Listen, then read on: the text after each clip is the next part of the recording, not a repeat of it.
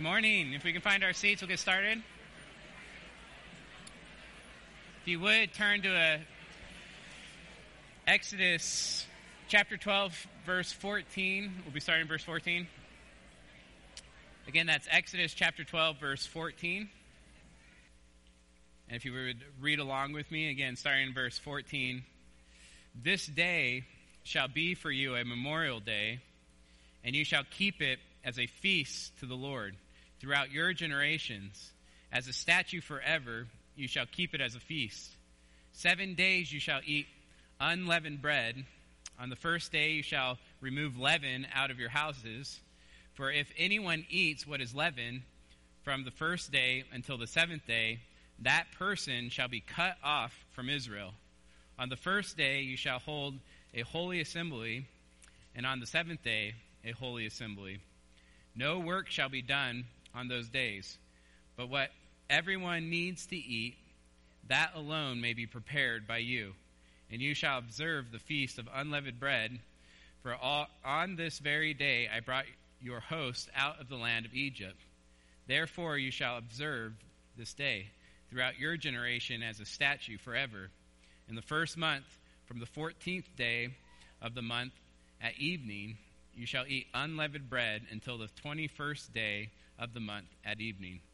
For 7 days no leaven is to be found in your houses.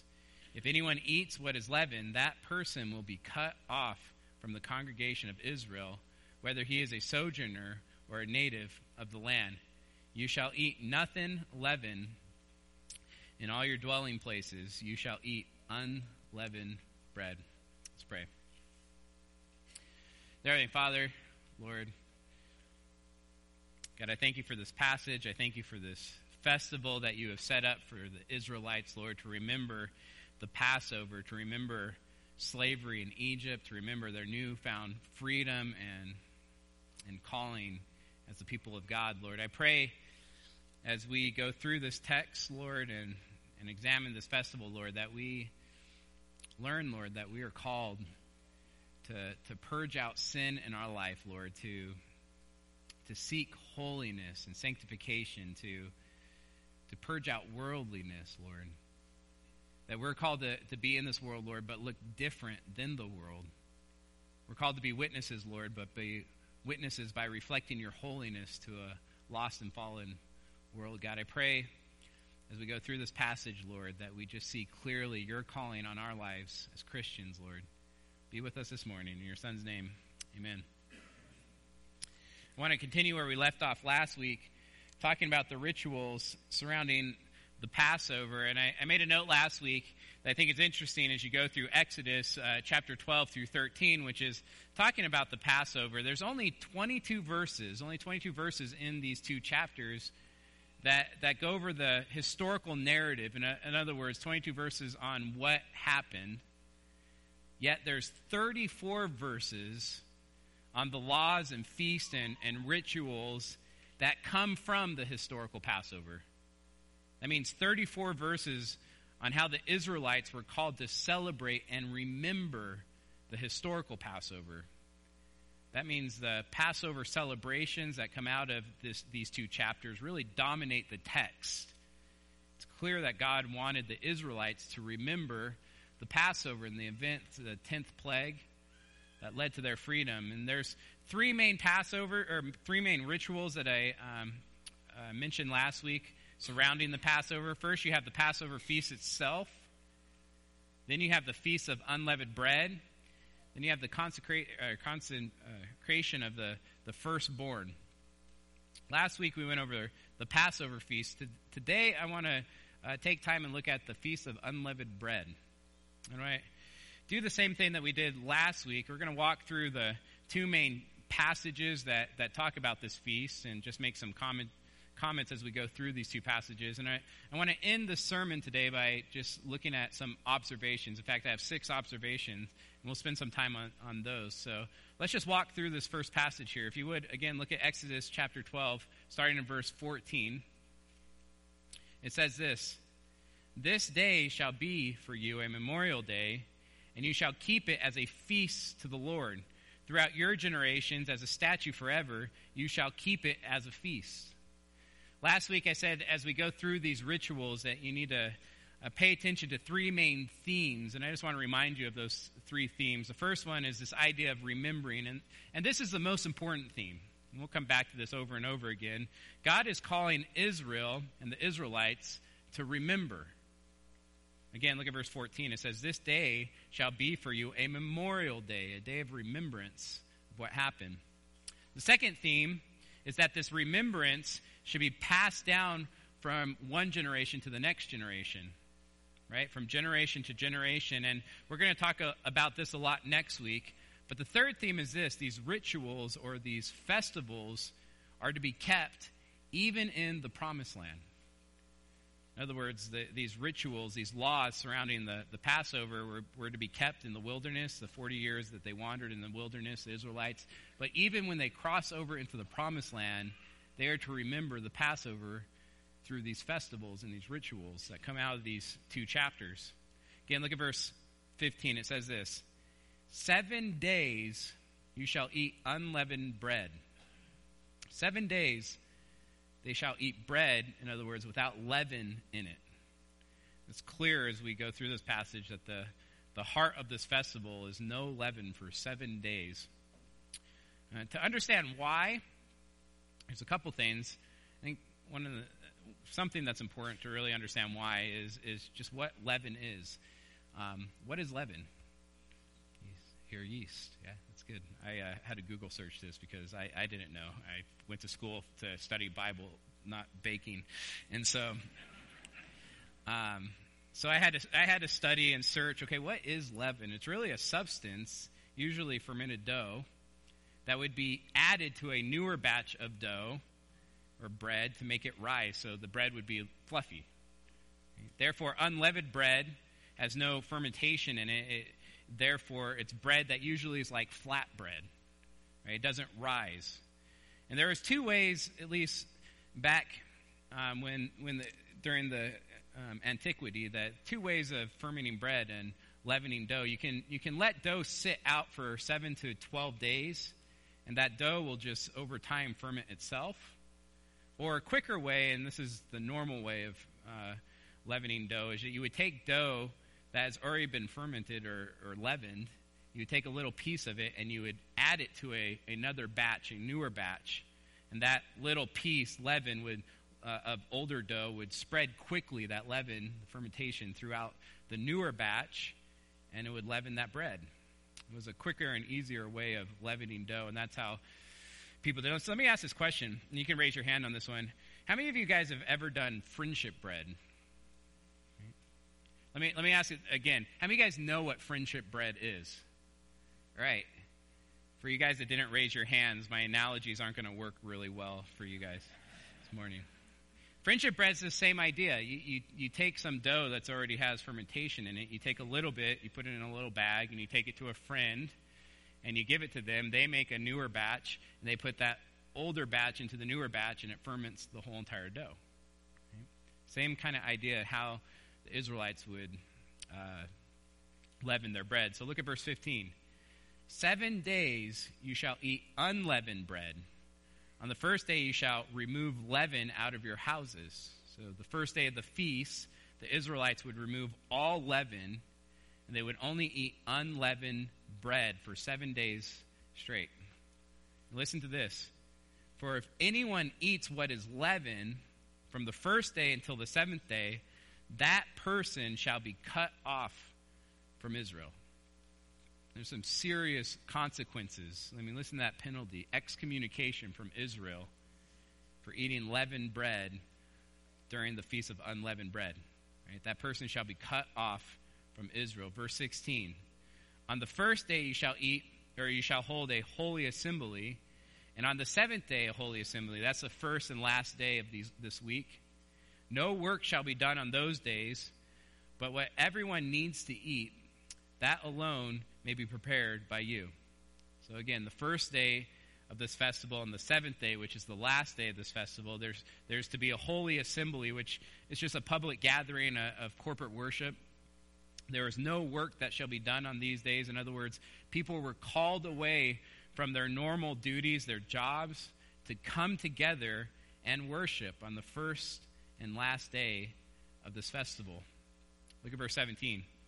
And you shall observe the feast of unleavened bread, for on this very day I brought your hosts out of the land of Egypt.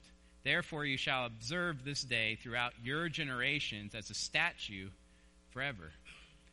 Now, remember the timing of the Passover feast, because look at verse 18. It says this: in the first month.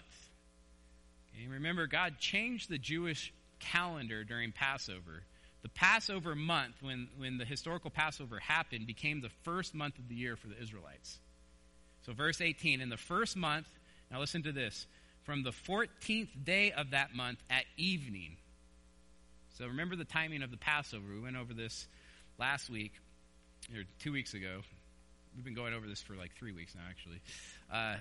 The 10th day of the first month, you would pick out a Passover lamb, an unblemished lamb. The 14th day, you would slaughter the Passover lamb, and you would have the Passover feast that evening. So on the Passover feast, you would start the Feast of Unleavened Bread, and this is super important.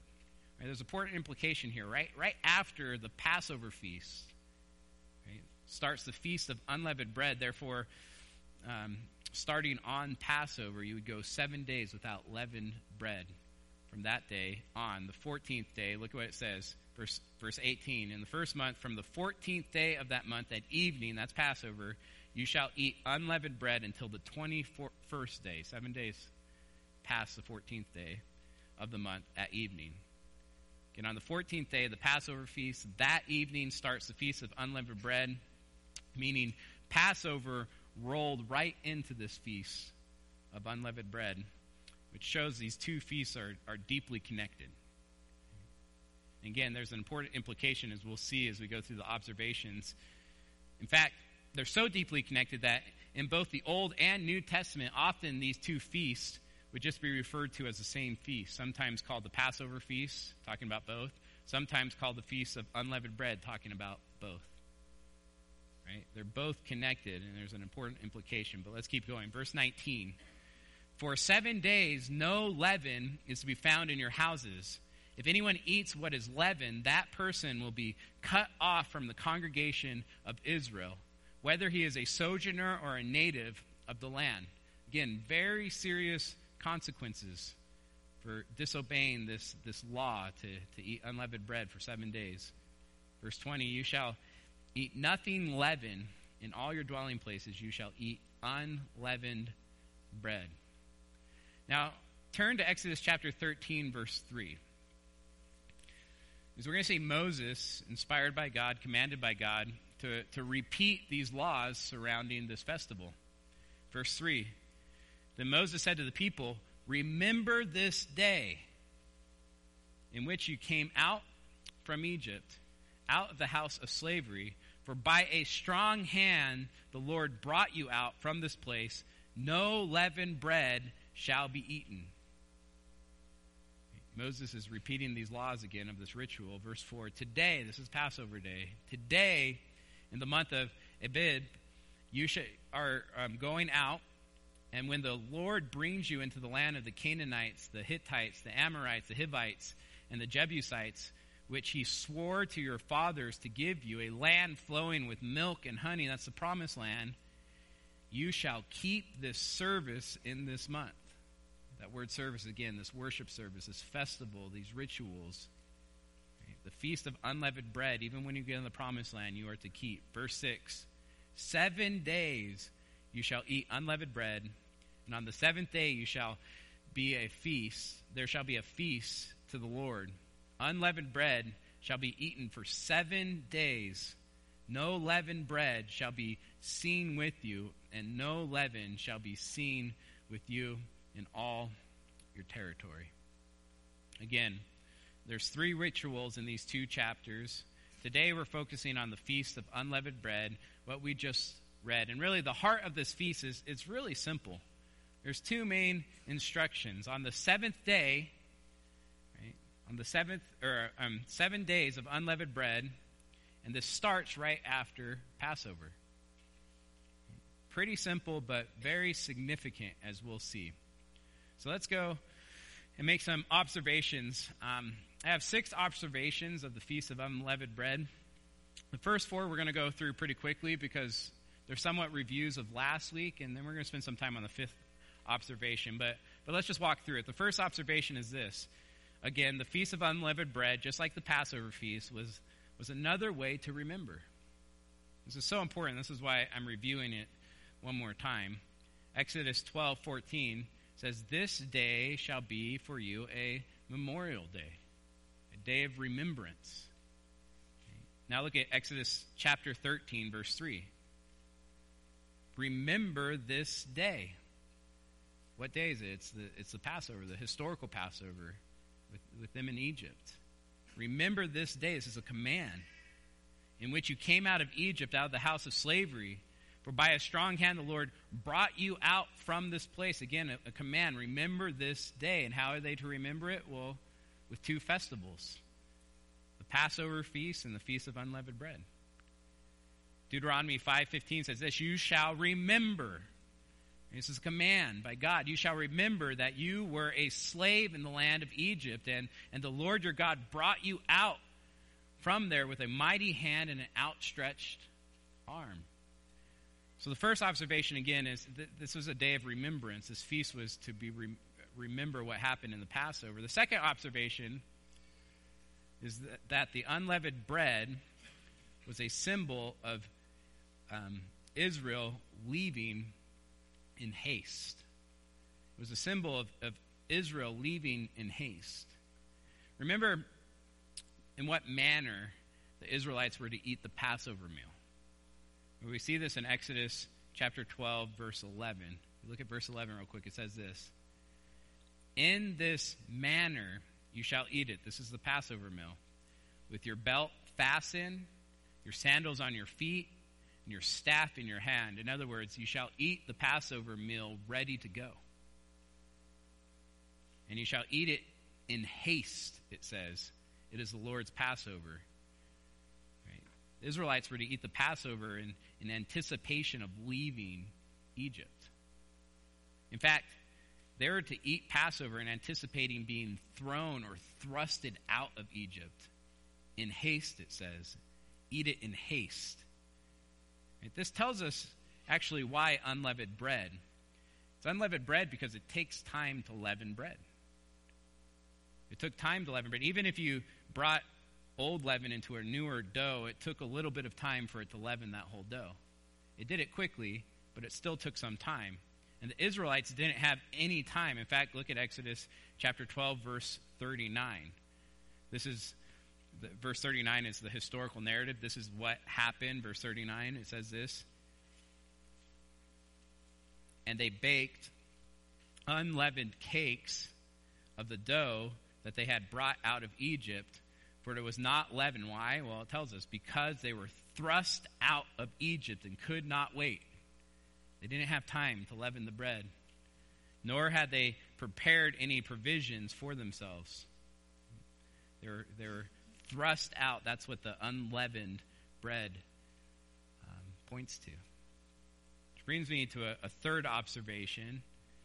There really, I believe, is a connection between the unleavened bread and the bitter herbs that they were supposed to eat at the Passover feast. Look at Exodus 12, verse 8. Verse 8 says this, "They shall eat the flesh that night," that's the Passover lamb, right, "roasted on the fire." And this is what they should eat with it. "With unleavened bread and bitter herbs they shall eat it." They're to eat the lamb, in other words, the Passover lamb, with bitter herbs and unleavened bread. And I think there's supposed to be a connection between these two in verse 8. Right?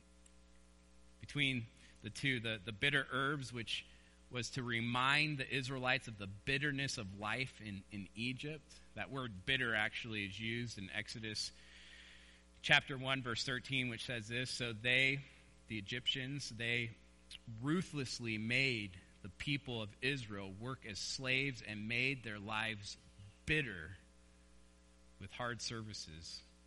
In other words, the bitter herbs was a reminder of the bitter slavery, that it wasn't good in Egypt. Therefore, the bitter herbs and unleavened bread really complement each other. Just think about it, okay?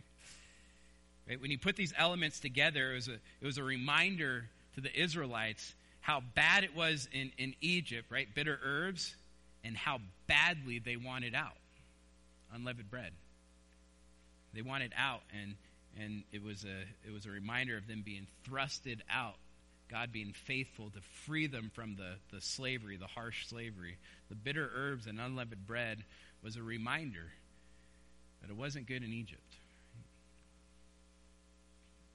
Fourth observation that I'd like to make is that the unleavened bread was a symbol of a new beginning. Right? Just remember the timing of the Passover. Exodus chapter 12, verse 1. Look at verse 1 in chapter 12. It says this: "The Lord said to Moses and Aaron in the land of Egypt, 'This month shall be for you the beginning of months. It shall be the first month of the year for you.'" Again, we've hit this a couple times. God is commanding that the month of the Passover, right, was to be the first month of the year in the Jewish calendar. God wants Israel to see the Passover, in other words, as a new beginning. A new beginning. And we're going to see this symbol, this new beginning idea, go throughout the Exodus here, but I think it's symbolized in unleavened bread. Right? Israel was to leave behind all the leaven found in Egypt. It was a new beginning when they were out in the wilderness, when they crossed that Red Sea. It was a new beginning for the Israelites. Again, think about friendship bread. Why do they call it friendship bread? Because you're sharing, right, a piece of older leaven from a dough that was from your house with a friend. In other words, there's a connection. Right? The old leaven is given to a friend when he makes dough, a new dough. That old leaven changes the new dough to look like and be like the old dough. There's a connection. That's why they call it friendship bread. Therefore, the bread that hasn't been touched with older leaven really symbolizes a new beginning. It's not this fermentation leaven that's getting passed down from bread to bread to bread. It's not connected to any older dough. So unleavened bread really is a symbol of a new beginning. And this really leads us to the fifth observation. This is where I want to spend some time and slow down. These four observations up to this one really kind of tell us, I think, the deeper meaning of this. And the fifth observation, again, is probably the most important observation, that unleavened bread was a symbol of discontinuity between Egypt and Israel. There is to be a break, a separation, which really symbolizes a discontinuity between worldliness and holiness. And this is going to get very practical for us as Christians today. And so we're going to slow down, like I said, and spend some time here. The leaven of Egypt was to be left behind. The new dough of Israel was not to be connected to the old leaven of Egypt. The author, I think, put it in a really good way. He said this in the Exodus. He said, God wanted to do something more than just get his people out of Egypt. He wanted to get Egypt out of his people. All the influence of Egypt's pagan ways, all the evil practices of the Egyptian cult, God wanted the Israelites to leave it all behind when they went through that Red Sea and came out on the other side. Egypt in Scripture, in fact, is really pictured as death. It's pictured as slavery, paganism, unholiness, false worship, all types of gods that they worship. God wanted Israel to leave it all behind. To leave the leaven of Egypt behind. And from this point on in Exodus, really from this point on in the Pentateuch, Egypt is portrayed as a picture of worldliness. Worldliness. How the world operates, how all other countries in the world operate Egypt. It was this picture of worldliness. It's under the control of the evil one. Right? In fact, we've seen that Pharaoh is being pictured as the seed of the serpent, really a child of Satan himself. That's who was in charge of Egypt. In the Old Testament, Israel was called to be different than the world. They were called out of the world and to be different than the world. Different than Egypt. To look different than Egypt. Again, they were to leave Egypt behind.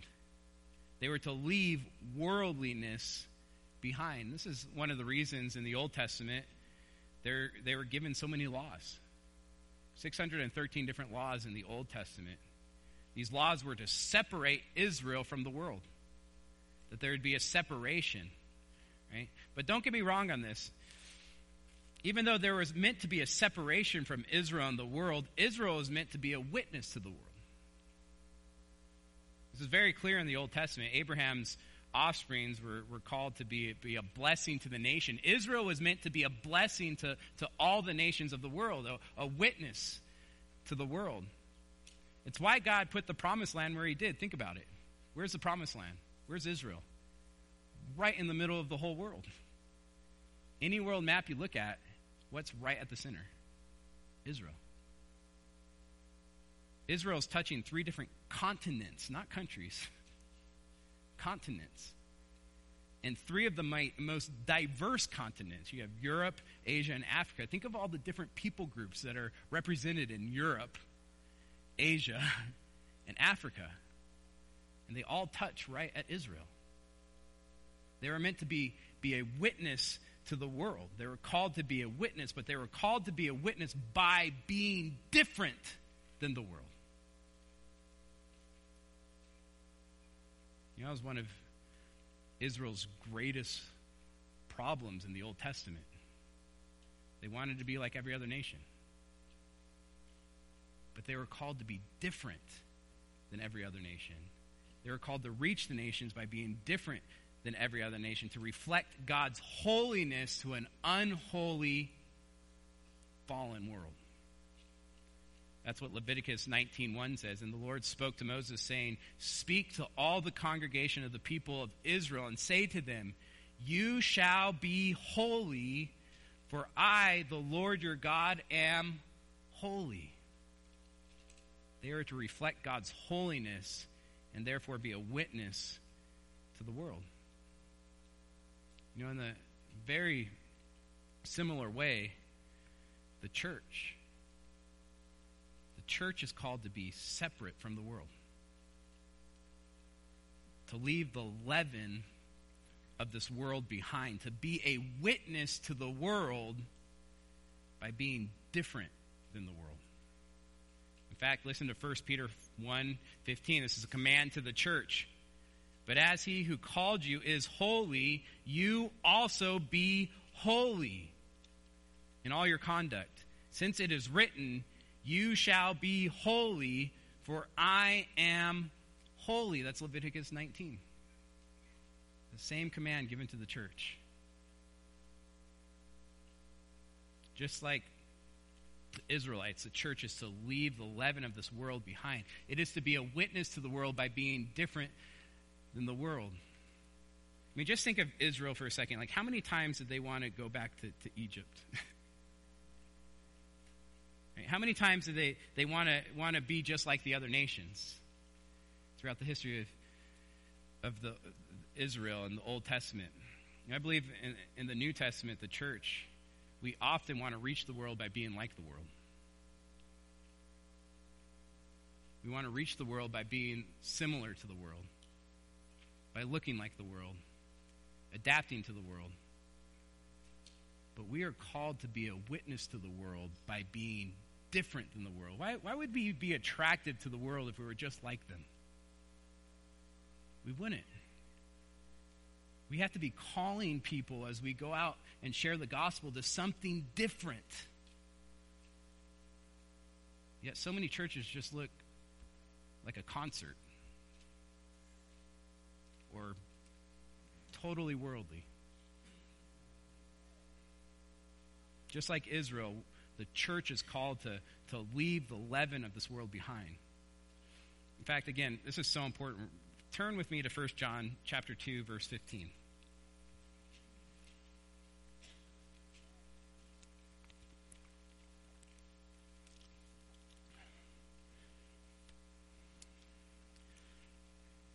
I think we have compassionate hearts and want to reach the world, and sometimes we make the mistake of saying, well, if we can just attract them by being like them, they'll come. That's not our calling. Look what it says in 1 John 2, verse 15. It says this, do not love the world or the things in the world. There's meant to be a separation from us, the church, and the world. The kingdom of this world and the kingdom of God are inherently incompatible. Listen to what John says. If anyone loves the world, the love of the Father is not in him. I'm just going to be critical for a second here. I just think there's a lot of churches that are out there, and I'm not thinking of any in particular. I've just seen enough where there is a love of the world. What's that mean? The love of the Father is not in them. You can't love the world and love God. James makes it even clearer. James 4:4, you adulterous people, do you not know that friendship with the world is enmity with God? Therefore, whoever wishes to be a friend of the world makes himself an enemy of God. You can't love the kingdom of this world and the kingdom of God because they're in opposition. The kingdom of this world hates God. This presents us with a really important question that I think we need to answer. What is world? What's world mean in verse 15? If anyone loves the world, the love of the Father is not in him. I think it's an important question because there's things in this world that I love. I love my family.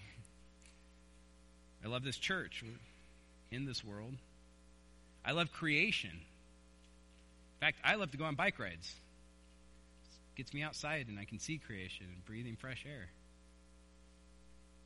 What does it mean, world? What's world mean in verse 15? Thankfully, John doesn't leave us with a vague understanding of worldliness. He tells us exactly what it is. Look at verse 16. For all that is in the world, the desires of the flesh and the desires of the eye and pride of life is not from the Father, but is from the world. John gives us three worldly desires or three worldly lusts that need to be purged out of our lives. The first one is the desire of the flesh. I like the NASB better. It says this, the lust of the flesh. And don't just think sexual sins. We hear that word lust and desire, and a lot of times I just think because we're such a sexualized age, we just think sexual sins, but it's more than that. In fact, Paul says in Galatians 5:19, now the works of the flesh are evident. Sexual immorality, that's one. Impurity, sensuality, idolatry, sorcery, enmity, strife, jealousy, fits of anger, rivalries, dissensions, division, envy, drunkenness, orgies, and things like these. It's more than just sexual sins. The desires of the flesh are all desires centered in your sinful nature without regard to the will of God. The New Living Translation just has a craving for physical pleasures. I like that. Second, the desire of the eye, or again, I like the NASB, the lust of the eyes. Another worldly desire, simply lusting after things with the eyes, coveting with the eyes. And we see this throughout Scripture. David coveted with his eyes. 2 Samuel 11, verse 2. It happened Late one afternoon when David arose from his couch and was walking on the road of the king's house, that he saw with his eyes. He saw from the roof a woman bathing, and the woman was very beautiful. Again, not just sexual sins. Achan, in the book of Joshua, it says this in Joshua 7, verse 20, and Achan answered Joshua, "Truly I have sinned against the Lord of Israel, and this is what I did when I saw," with his eyes, "when I saw among the spoils a beautiful cloak from Shinar, and 200 shekels of silver, and a bar of gold weighing 50 shekels, then I coveted them and took them."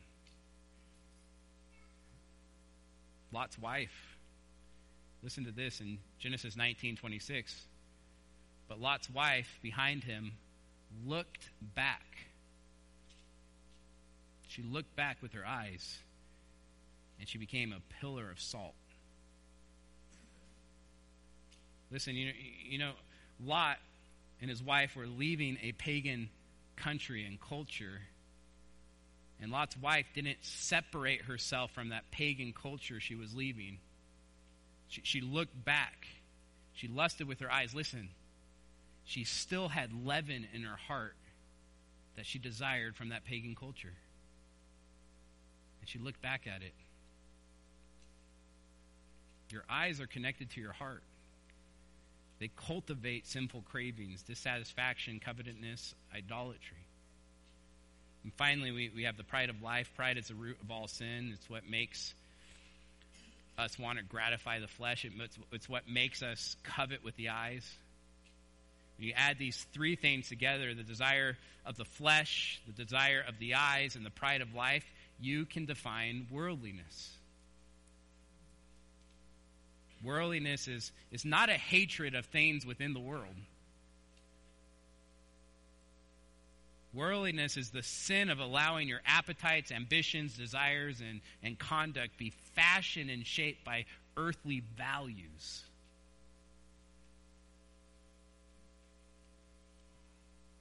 And look what it says in verse 17. And the world is passing away along with all its desires. It's just like Egypt. For the Israelites, there was no hope in Egypt. It was hopeless. The world, just like Egypt, offers no hope. Everything in it will disappoint. All the lust that we find in this world will disappoint, and it will all be destroyed one day. It says the world is passing away, but whoever does the will of God abides forever. For the Christian, there is meant to be this separation of worldliness and holiness. In Exodus, it's symbolized by Egypt and Israel. It's symbolized by leaven and unleavened bread. Leavened bread symbolizes worldliness in Egypt, and unleavened bread symbolizes holiness, purity. Again, this is so important. Let's just spend some more time here. Turn with me to 1 Corinthians chapter 5, verse 6.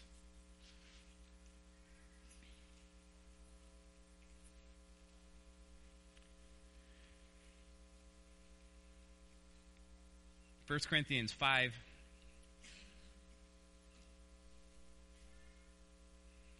verse 6. It starts off by saying, your boasting is not good. And just to give the context, this is a church, the Corinthian church. I can't wait to get to heaven to meet the people from the Corinthian church. They have to have some interesting stories. They get beat up a lot by Paul.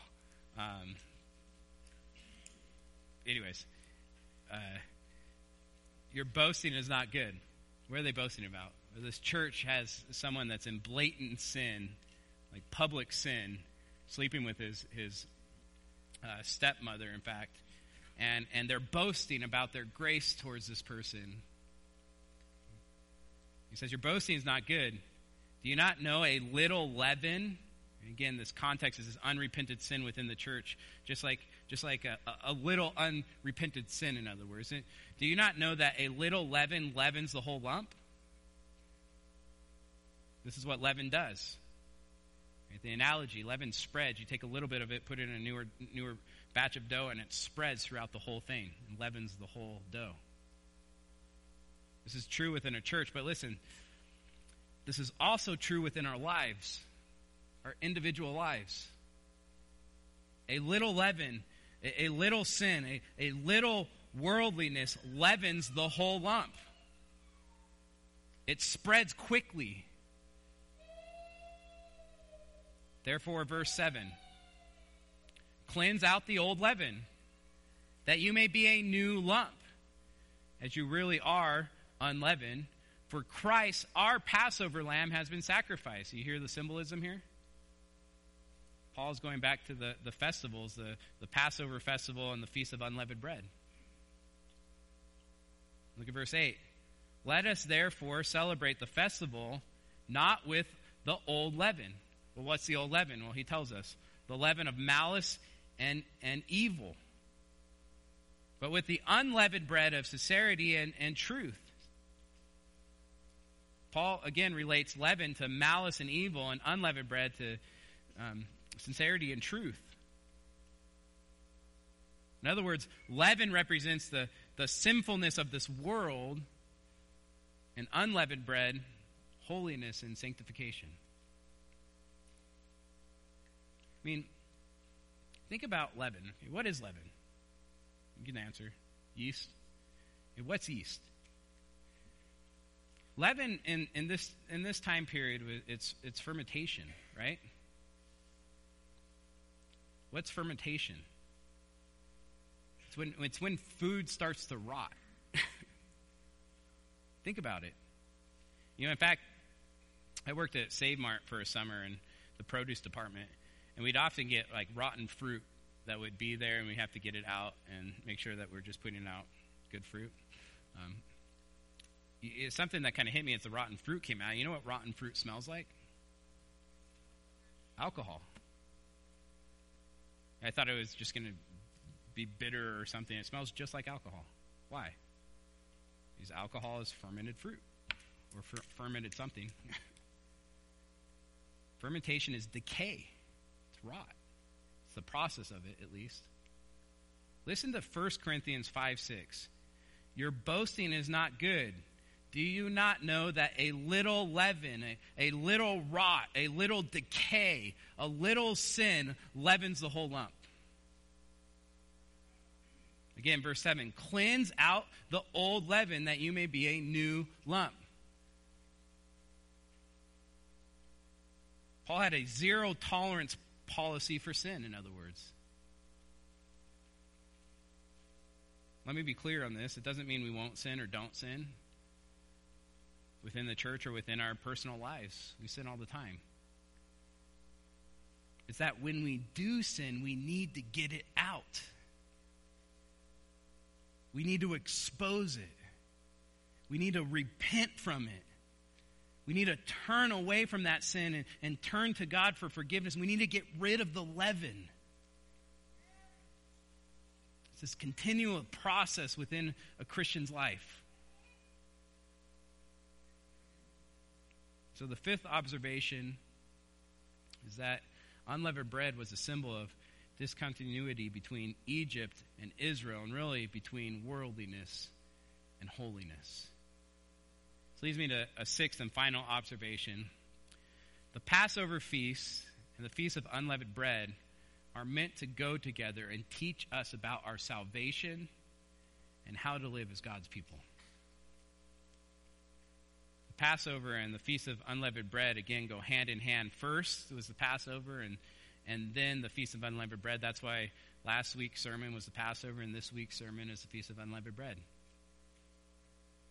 I love what Philip Ryken writes on this. He says this: Passover is about getting saved. We spent a lot of time on it, right? It reminds us that we have been delivered from death, by a perfect substitute whose blood was shed as a sacrifice for our sins, right? Think about it. The Passover, you picked out a lamb, an unblemished lamb. You would slaughter that lamb as a sacrifice. In fact, a substitute for us, atoning for our sins, substitutionary atonement. You would paint that blood on the doorpost, and God says this, when I see the blood, I will pass over you, and no plague will befall you to destroy you. That's Exodus 12:13. What is that? That's salvation. The Feast of Unleavened Bread, on the other hand, reminds us what God wants us to do once we've been saved. The Passover is about justification. We've been justified by the blood of the Lamb, and that's the true Lamb of God. We've been justified by the blood of Christ. The Feast of Unleavened Bread is about sanctification. We are to be sanctified by becoming more and more like Christ. By purging out sins and worldliness that's within our lives. Again, that's why the order is so important. That's why I made it very clear as we went through the commentary. On the 14th day, you would slaughter the lamb, celebrating the Passover feast. And that same night, that feast begins the Feast of Unleavened Bread. That's because sanctification starts as soon as we are saved. As soon as we are justified by the blood of Christ, we start the process of being sanctified. Slowly purging out sin and worldliness. Getting rid of the leaven within our lives. For Israel, that meant after the Exodus, after they crossed the Red Sea, the nation was called to holiness. In fact, I think because there's cartoons and movies of the Exodus, we like endings, right? Like the end at the end of movies. And so when you do a story of Exodus, it always ends at the Red Sea. Right? They're in the wilderness. It's over with. But if you go through the book of Exodus, that's not even halfway through the book. In fact, the Pentateuch as a whole is one large story. And Israel kind of starts towards the end of that story, and it spreads, becomes a nation in Exodus. So the start of Israel as a nation really starts in the beginning of Exodus. But that goes all the way to the end of Deuteronomy, right, just before they enter into the promised land, meaning this is just the beginning of the story, the Exodus. That's why there's so much in the second half of Exodus on holiness, on Israel, how they're to live as God's people. For us as Christians, the Feast of Unleavened Bread teaches us that the Christian walk doesn't end at salvation. In fact, it's just the beginning. It's a reminder that we are to purge out sin in our life, to get rid of the leaven and pursue holiness, to look different than the world. So let's end with just some application to us as a church and maybe you as an individual. If you would, turn to 1 Thessalonians 4, verse 3.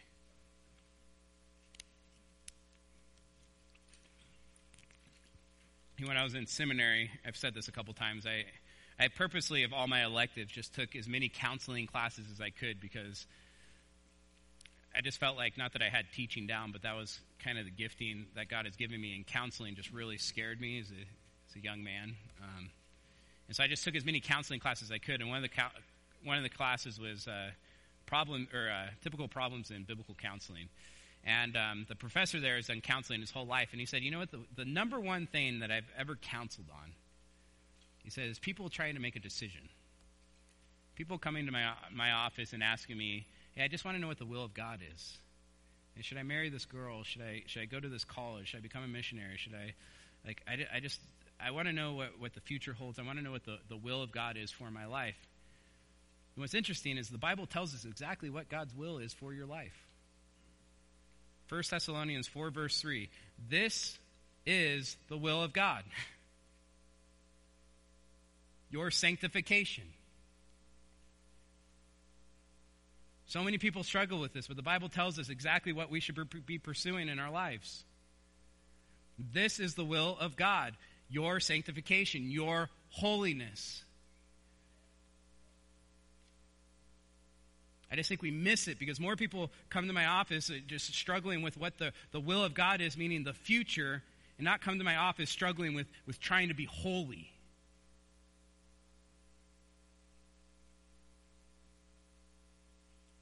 For this is the will of God, your sanctification, that you abstain from sexual immorality, that each one of you know how to control his own body in holiness and honor, not in the passions of lust like the Gentiles who do not know God. There's a separation between us and the Gentiles. Those that don't know God and those that know God. That no one transgress or wrongs his brother, fellow Christian, in this matter. Because the Lord is an avenger in all these things. And we told you beforehand and solemnly warned you. For God has not called us for impurity, but in holiness. Therefore, whoever disregards this disregards not man, but God, who gives his Holy Spirit to you. Why does God give the Holy Spirit? Well, for a number of reasons, but one of them is your sanctification, your holiness, to grow more and more like Christ. This is God's will for your life. Sanctification, holiness. This is what we should be focusing on. We just have a tendency to focus on things that are completely outside of our control. We watch the news and we worry. That's become a pastime, I think, for at least most conservatives. We watch the news and we just worry. What's the future going to be like? I don't know how many times I hear, what's it going to be like for my kids and my grandkids and their kids? Tomorrow's out of our control. It's outside of our hands.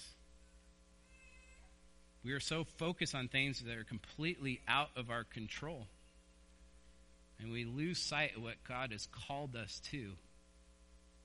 Obedience, holiness, sanctification.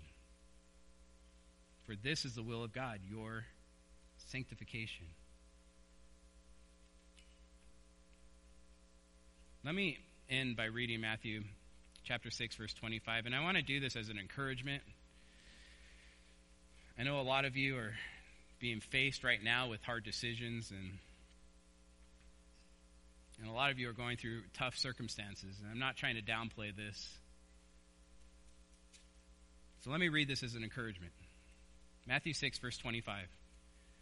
For this reason I say to you, do not be worried about your life as to what you will eat or what you will drink, nor for your body as to what you will put on.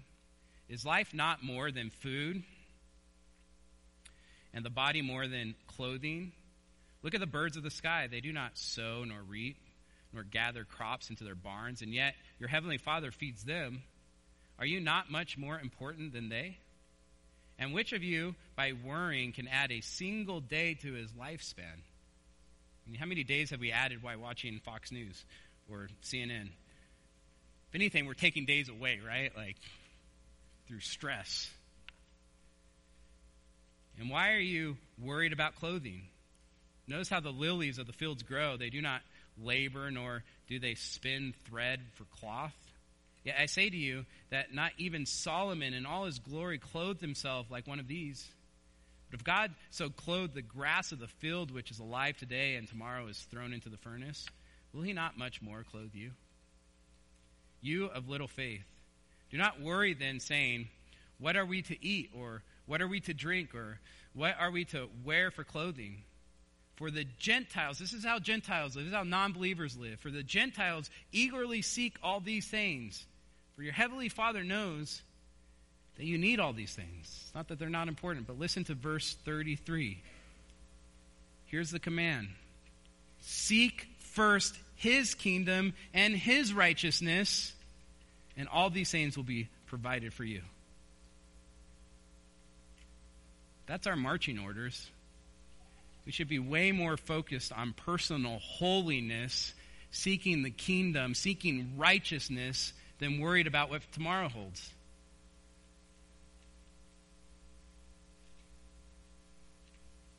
Verse 34, so do not worry about tomorrow, for tomorrow will worry about itself. Right? Each day has enough trouble of its own. That's true. In other words, we are called to get the leaven out of our lives. The worldliness, the sin out of our lives. We are to be focused on that. We are to seek holiness and trust God with the future. It's all in his hands. Let's pray.